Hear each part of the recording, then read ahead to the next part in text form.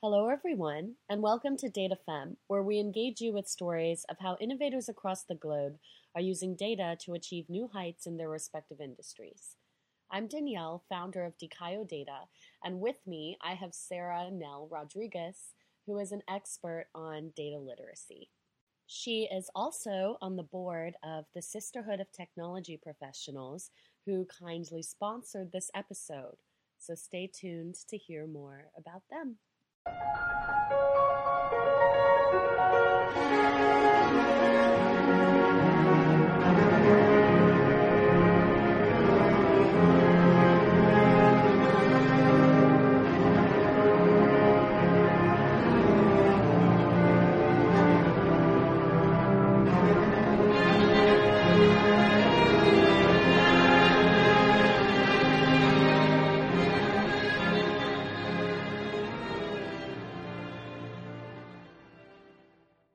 Let's start with you giving me a brief overview of how you built your career in data science.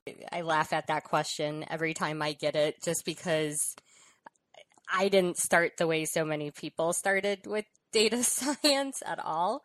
I actually never finished college, and just because of personal reasons and financial reasons. And I just kind of had to enter the workforce and make a living, put a roof over my head. And I was in retail for a long time.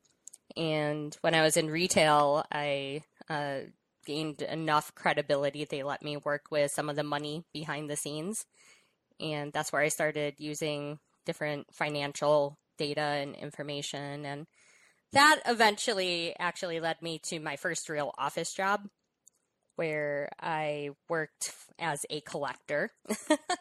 I worked with spreadsheets a lot and talked to people who owed money to various companies. And eventually that just kind of evolved, where I kept working more with the data end of things. And we're talking like a 10-year span here, too, where I just started growing my data skills first in Excel, and then I actually got a job at a company called Manpower, and that's where I really started using more systems beyond Excel. I started using something called Cognos, which many people know about today, and that just became really part of my job, enough where when analytics departments started becoming a thing, we're talking like 10 years ago now, I was brought in to actually help start their analytics team because I knew the data there as well as I did.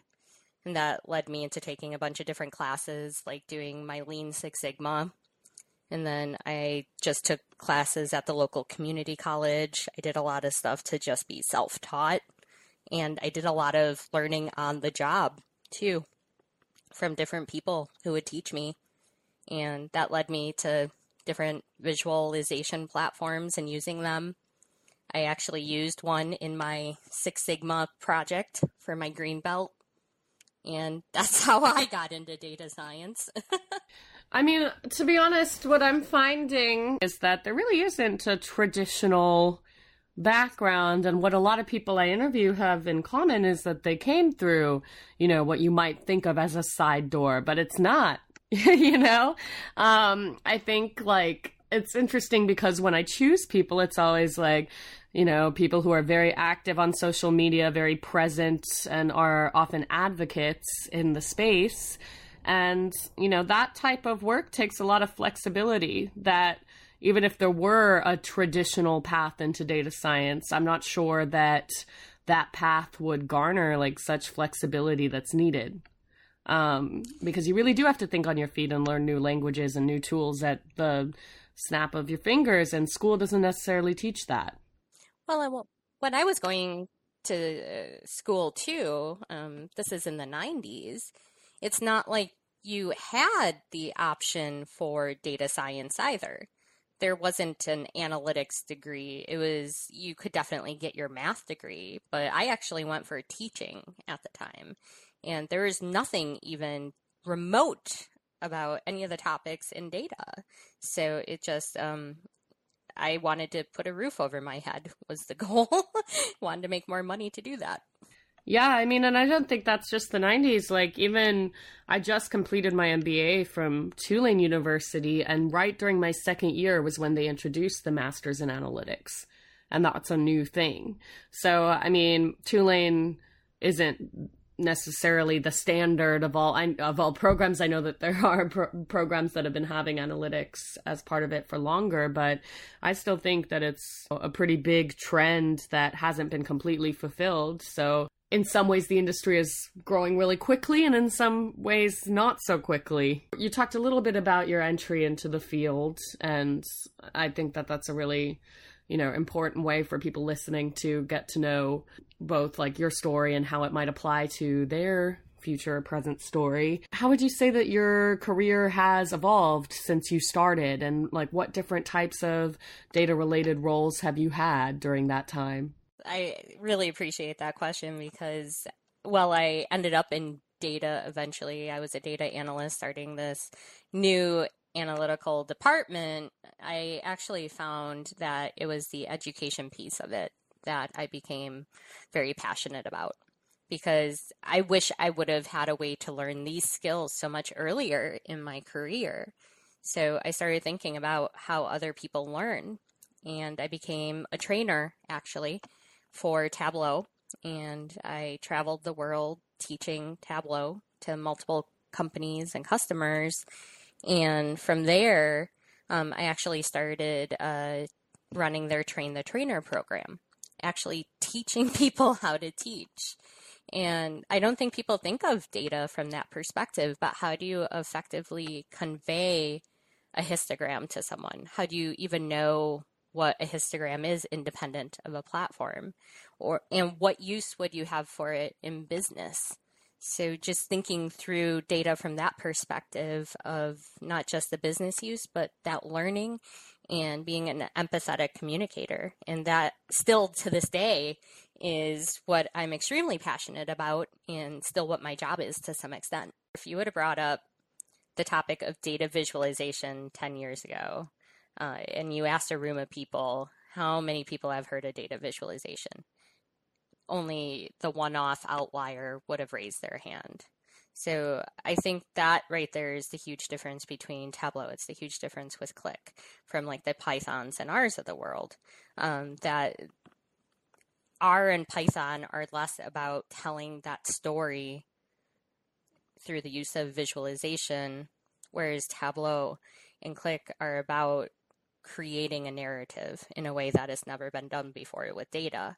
It's not these gigantic dot matrix printers now showing you all these number schemas and whatnot, printing out these just roll after roll of paper. It's now displayed in this way where some would actually call it beautiful. And I think that's such a unique space. And still sometimes, depending on where I'm talking to people, like I was just in Mexico last week, and I asked people if they've ever heard of hashtag DataViz out on Twitter. And still, only a couple people raised their hands. So I think depending on what region of the world you're in is still starting to catch up. But definitely if you're in the US, you're in Europe, parts of Asia, it's definitely growing so much faster in a way. It's just unbelievable to see the last few years. I agree. And I think what's really cool is to see people creating Twitter profiles to show off their visualizations. I've seen that so many times where I'll get a notification on Twitter that 1 million of people I follow this new person who created a Twitter profile just to participate in these weekly challenges. And so I think that's pretty empowering too, that we use the social media tools to drive engagement with analytics, but then it can also be applied vice versa. Is visualization as good a place to start for newbies as I think it is? My generic answer to that is it depends. And that's not a fair answer either. And the reason why I say it depends is because just hearing you talk about it, you can sense that as a maker of some sort, that you love the creative process, that visual aspect of it is really important to you. So what I'm hearing from you is you're motivated to go out there and learn the skills related to data visualization. And also, this is a data science podcast. You have an understanding of data. But what I have found through my years of training is not a lot of people do. And that's actually why I'm in the current job I'm in right now, which is called data literacy. And it was something I never had a name for when I was in the classroom. And it was where people would learn analytics, but specific to a platform. They wanted to see the count of things within a range. They would only know what that meant on a specific platform, and they never knew the power of that and the reason, the why they would ever use that. And I saw that happen so frequently. And I started changing my training style actually to account for that, where I would start talking about a concept and why it exists, why you would want to use this. Even if you're creative and you want to create that impactful visualization, you have to be responsible too. And you have to have the responsibility in knowing the data you're working with and the concepts you're working with too, especially with the amount of data we have these days and how accessible it is, how much it informs what's going on in our life. We have to be responsible in our use of it. So I actually think that starting with something like data literacy, understanding analytical and data concepts prior to a platform is more important than getting into the platform. So as I mentioned before, this episode is sponsored by SysTech, a nonprofit organization with the mission to effect radical change in the tech industry by challenging the status quo on diversity, inclusion, and gender equality matters. SysTech is hosting their annual conference on May 29th in Bloomington, Minnesota, where they'll highlight taboo topics, personal stories, and practical skills that are often underrated at other women's tech conferences. I myself will be attending the conference as a member of the press, and I can't wait. I would love to see a large group of you there. And if you're local to Minneapolis or need a good excuse to experience a late Minnesota spring, please register for the conference at systechcon.org, and if you use the code DataFem, you will receive a free SysTech t-shirt at registration. If you want to find out more about the organization at large, you can also get that information at systechcon.org, and you can sign up to be a part of the community and receive updates. But in the meantime, let's get back to our show. So you kind of started to cover this when you talked about responsibility, but where and how does data literacy, your job, intersect with data ethics, which is becoming a larger and larger trend to talk about at conferences and data meetups, etc.? I think data ethics is a strong part of data literacy, at least to me. We have a responsibility to ourselves and to the people we're informing that we are using the data in the correct ways possible, that we're not somehow creating skewed or biased data, that we're understanding how aggregations impact numbers, we're validating what we're doing. And I think without that, we're going to see more ethical concerns gain in the coming years.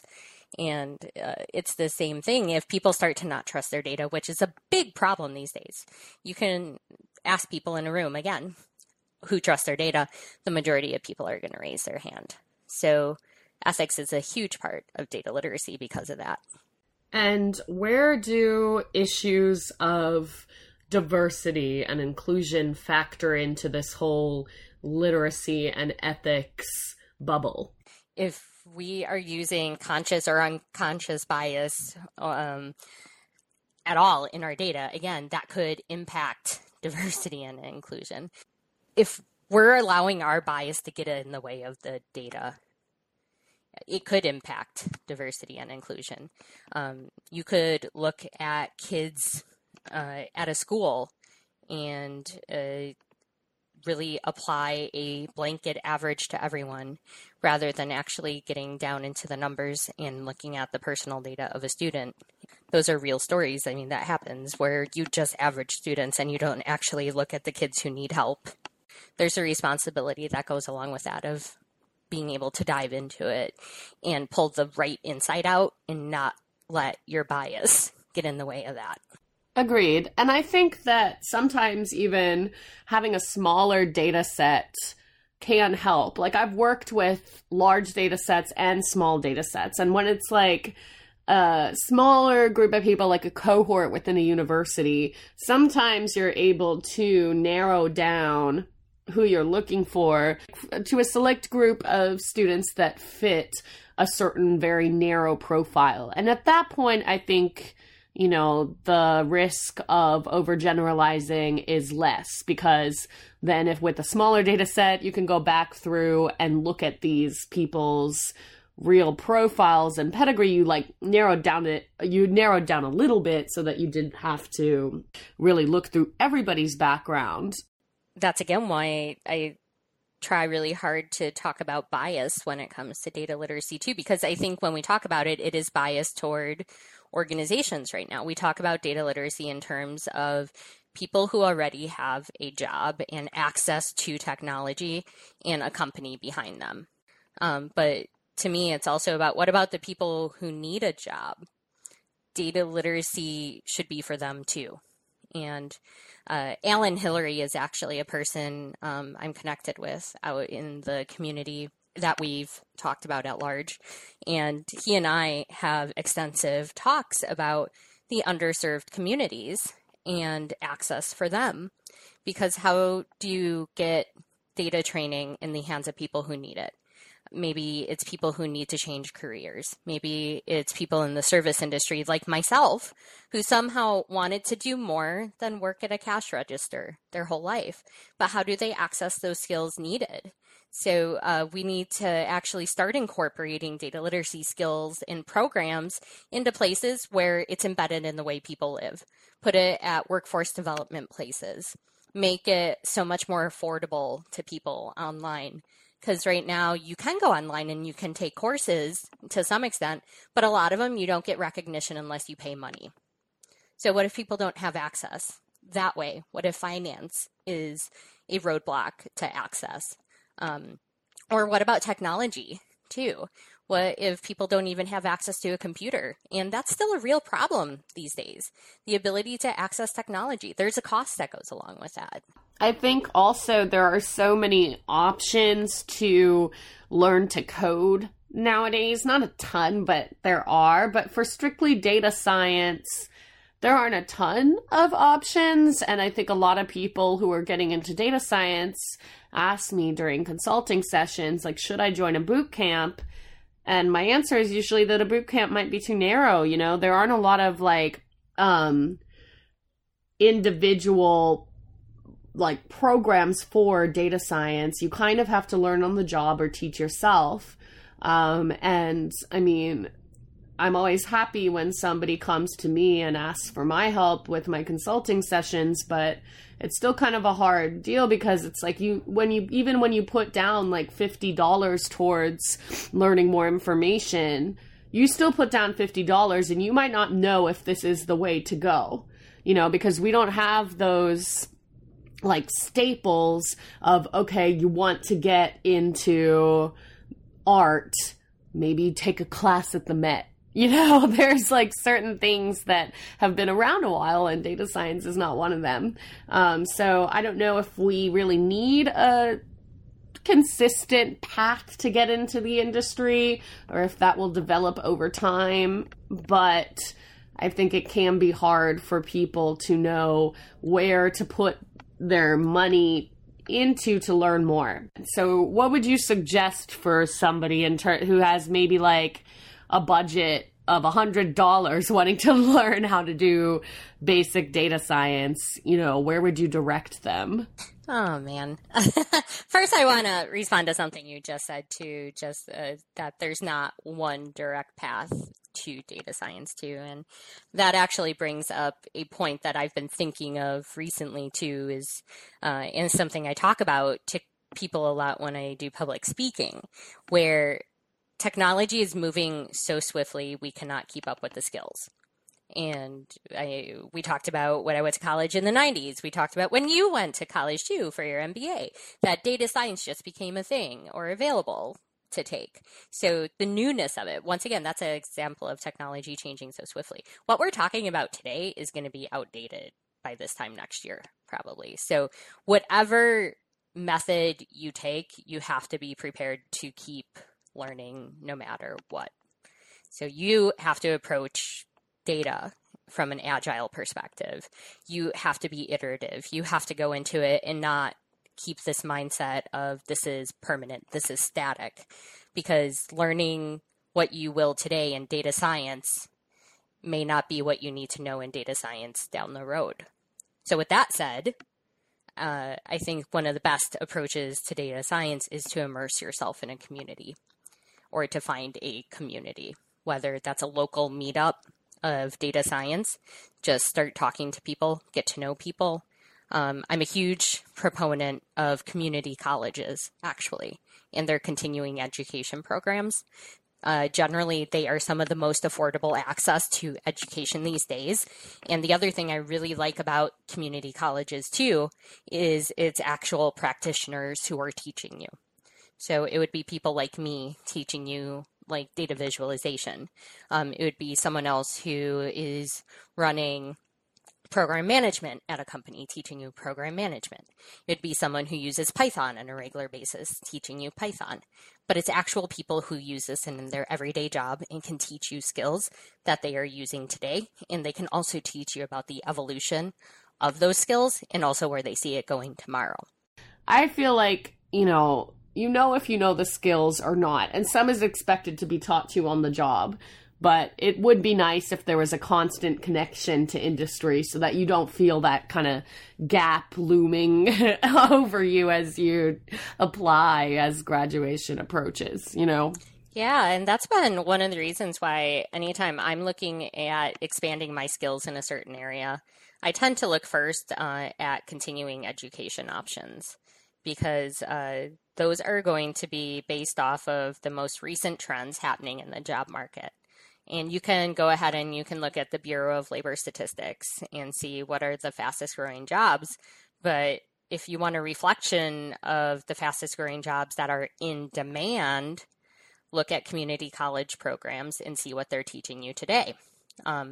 Living in Seattle, we have really great community colleges here, but also the University of Washington has a fantastic continuing education program that really helps you to learn some of these things that we're talking about today, like the Pythons, the R's, but also like the technical side of creating education these days too. How are you going to be an instructional designer, which is a whole other technical job too that can involve data science. So definitely an interesting reflection of the current job status. And is your particular role as a data literacy manager, strategic manager, is that something that people can expect to find at other companies in the future? Like, is that something that the next generation can get trained in and expect to find jobs in at companies more and more in the future? As far as I am aware, I am the only data literacy strategic manager in existence in the world. I am pretty sure it's a brand new title that I hope there are more roles like this. I hope there are more roles for women helping companies to determine what their data strategy is and to think about the skills gaps with data today and to help their employees to be empowered. I really hope that is the direction it goes. I know that things like chief data officer are, but what about the people who are executing on the data strategies? That's where a data literacy strategic manager would excel. Well, great. So, we have a lot of amazing content here. Is there anything else you want to share with my DataFem audience before we wrap up? I have a really strong community of women who I surround myself with, and I essentially consider them my board of directors, just like how SysTech has a board. I have my own personal board, and I think any woman in data today needs one. They need to have that strong support mechanism of women, just letting them know they're not crazy, that they're doing amazing things, and that no matter what, those women are going to be there to help them climb or not climb or to achieve whatever goals they want. But we always tell each other lift as you climb. Thank you so much, Sarah. I really enjoyed this conversation with you, and I hope it's the first of many that we have about data literacy, including at SysTechCon, where we will both be, and where I hope that all you DataFem listeners want to join us. And as I mentioned before, if you go to systechcon.org, you can register, and don't forget to use the promo code DataFem so that you can get your free t-shirt. I am looking forward to seeing a lot of you there, and I hope you are looking forward to the next DataFem episode. Thank you as always for listening.